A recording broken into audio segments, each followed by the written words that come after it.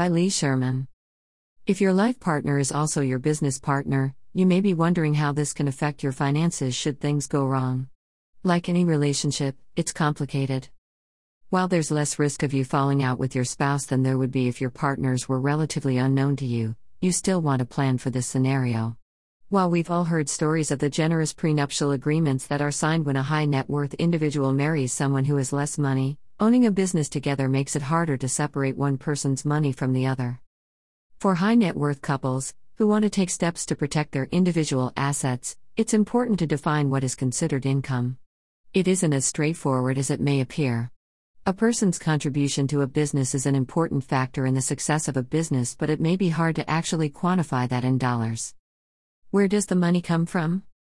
Experts suggest starting by separating the different forms your income can take. It seems clear that your salary, if in fact you take one, is income, as is money that comes in from a family trust, an inheritance, or a gift. You'll want to protect any family income.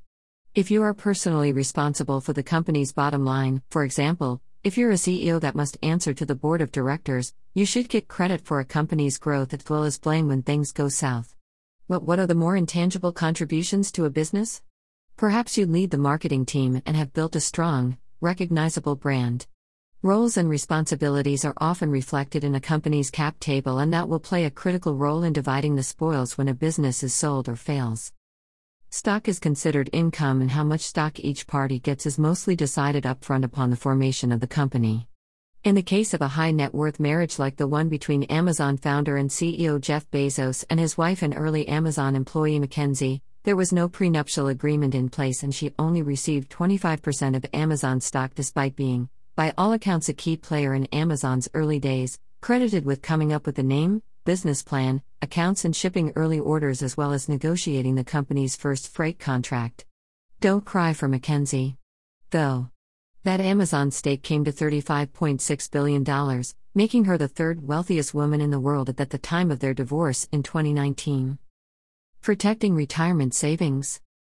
Be sure to ask your financial advisor about how prenups, power of attorney, or community property will affect the business. Depending on how established your business is, you may not receive a market rate salary, if you have a salary at all, and it may be a while before your company offers 401k matching or other benefits that contribute to your retirement savings. Since you and your spouse are putting all of your eggs into the same basket, should the company fail, there is a much higher risk of you losing both incomes on the exact same day, without anything to fall back on.